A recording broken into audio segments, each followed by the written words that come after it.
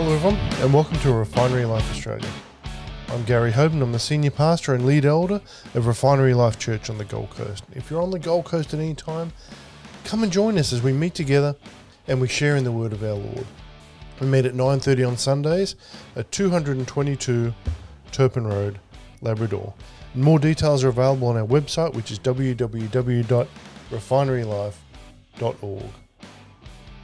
Now we're going to continue our Sunday evening messages, and we're going to work our way through the series on the life and the journey of Peter as he sought to be a faithful servant of Jesus Christ, because isn't that what we want to do as well?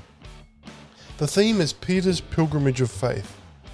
And today we're talking about Peter and the church face opposition. And that's happening right now. Have a look around you. The church is facing opposition.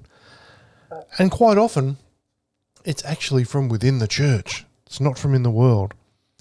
The scripture which we'll work through today is Acts 5:29. It says, "Then Peter and the other apostles answered and said, 'We ought to obey God rather than man.'" Isn't that the truth? And the scriptures we'll work through today are Acts 4, 1 through to 30, and Acts 5, 17 through to 42. Now, Christians, by the very fact that they are Christians, creates a few issues. By the very fact that they're Christians, we're standing in reproach to evil. John 3:20 says, "For everyone who does evil hates the light and does not come into the light, lest his deeds should be exposed." And Jesus said in John 5:18 through to 20, "If the world hate you, ye know that it hated me before it hated you. If you were of the world would love his own. But because you are not of the world, but I have chosen you out of the world, therefore the world hates you. Remember the word that I said to you.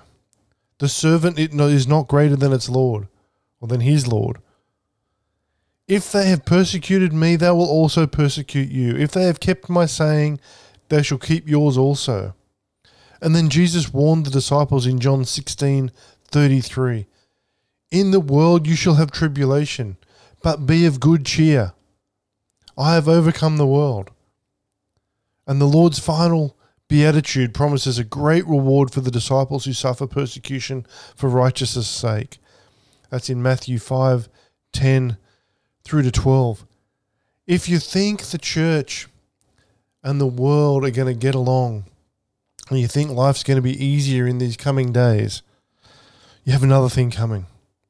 We are facing opposition by the authorities. Have a look at Acts 4, 1 to 4. Peter and John preached to the people in the portico called Solomon's, it says in Acts 3:11. Peter affirmed that the God of Abraham, Isaac, and Jacob, the God of our fathers, glorified his son, Jesus, in the healing of the lame man. Peter charged the people and their rulers with the death of the Prince of Life when they shouted for Pilate to release a murderer and crucify Jesus. Peter and John were arrested by the authorities and thrown in prison for the night. Have a look at what's happening in Victoria with their conversion therapy laws that they're trying to race through this week. Let me assure you, there will be persecution. The group who arrested them were the priests and the captain of the temple, the Sadducees, tells us in verse 4:1. The priests were probably the high priests. The captain was the officer in charge of the temple area. The Sadducees were the powerful political party, the religious party who dominated the council, or the Sanhedrin as it was known, which was the 70-member ruling body of the Jewish nation. They compromised themselves with the Roman conquerors. This is happening within our churches today. Where were our churches when gay marriage was brought in Australia? They were quiet. Very few spoke up. Our Uniting Church friends, our Anglican Church friends, our Catholic friends have accepted it. The authorities arrested Peter and John for preaching the resurrection of Jesus. The Sadducees were probably questioned by their authority to teach in the temple, as they had that of Jesus a few weeks earlier. Look at Matthew 21:23. They were also troubled by the popularity of this movement with the people. Let me assure you, Christians preaching the Bible are going to be persecuted. If you're preaching a resurrected Christ, you will come against people. On trial before the Sanhedrin the next day, we're looking at Acts 4:5 now. Let's look at it. The Sanhedrin, before whom Peter and John were brought to trial, had mostly the same body that condemned Jesus. Here they were in front of the court who sent Jesus to death, the ones that wanted him dead. They were all there, the rulers, the official representatives of the people, the elders, the older men of influence and position, the scribes, the copiers of the scriptures who became expert interpreters. Annas, the former high priest, whom the Romans had replaced with his son-in-law Caiaphas. John, the son of Annas. Alexander, whose relative is unknown. And other kindred of the high priest. The high priest family were there. And Peter and John were facing them. They led off the inquiry by asking, probably in an angry, scornful way, by what power or by what name have you done this? How could men such as yourselves, who have no rabbinical training, perform this healing? And Peter, filled with the Holy Spirit, spoke boldly in verse 4, 8 through to 12. Jesus fulfilled his promises in Matthew 10, 16 through to 20, and Luke 21, 12 through to 25. Peter preached to the Sanhedrin the same sermon he'd been preaching to the people in Solomon's portico of the temple. And the Sanhedrin made a decision. They were amazed by the boldness of Peter and John. They knew these men had been with Jesus and could testify that it was really he who was alive. They could not deny the miracle. By a great leap of logic, they determined to do by law and by force what they could not do by reason. And the response of Peter and John is in Acts 4:19. It's fantastic.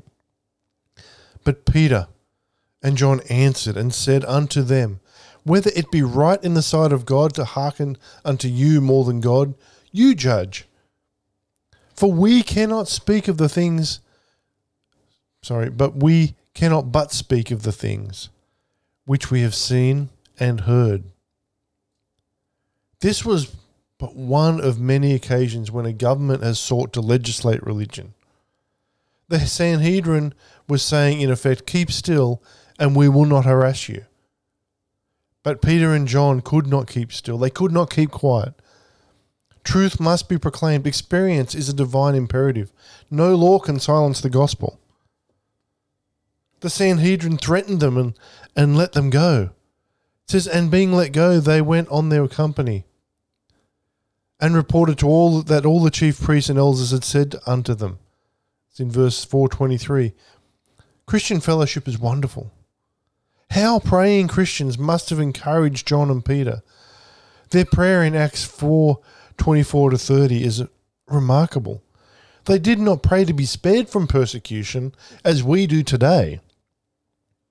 They prayed that with boldness they might bear their testimony.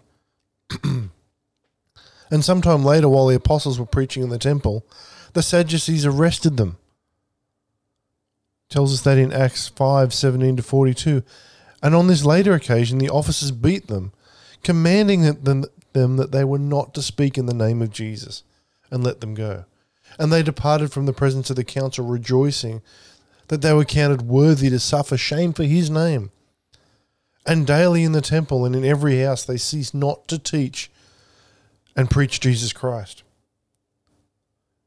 As we finish up today, no person or group of persons, ecclesiastical or civil, has any right to command a person to do something contrary to God's will. Religion is a personal concern between each person and God. Romans 4:12 says, so then let every one of us shall give account of himself to God. When government says or stays in its appointed sphere, when it stays where it should be, there is no conflict between religion and government. No conflict between the obligation to government and the obligation to God. Jesus' great words, render to Caesar the things that are Caesar's and to God the things that are God's, implies that one ought to be able to be a good Christian and a good citizen at the same time. Whenever government steps beyond its bounds and commands disobedience to God, which is happening in certainly New Zealand, more than likely in America, and it is happening in certain parts of Australia, Christians can do nothing but reply, we ought to obey God rather than men, as it says in Acts 5:29. My challenge to you today is to stand up for your faith. If you are truly a born-again believer in Christ, stand up for your faith. Stand up for God's word. And I want to encourage you to be diligent with your Bible study time, because God has so much more for us than we can get from just going to church once or twice a week and hearing someone else talk about the word. You have to read it for yourself. Many people that are teaching on Facebook and on YouTube aren't teaching the Christ of the Bible. When you spend time with God, your life will change in amazing ways, because God is a redeemer. There's nothing that's too hard for him, and he can make you whole, spirit, soul, and body. And you're important to God, you know that. But you're also important to us at the refinery. When it comes to prayer, we believe that God wants to meet your needs and reveal his promises directly to you. So whatever you're concerned about and you need prayer for, we want to be here for you. Even if you just want to say hi, you can contact us on www.refinerylife.org or via any of our social media channels. Until next time, stay in the blessings.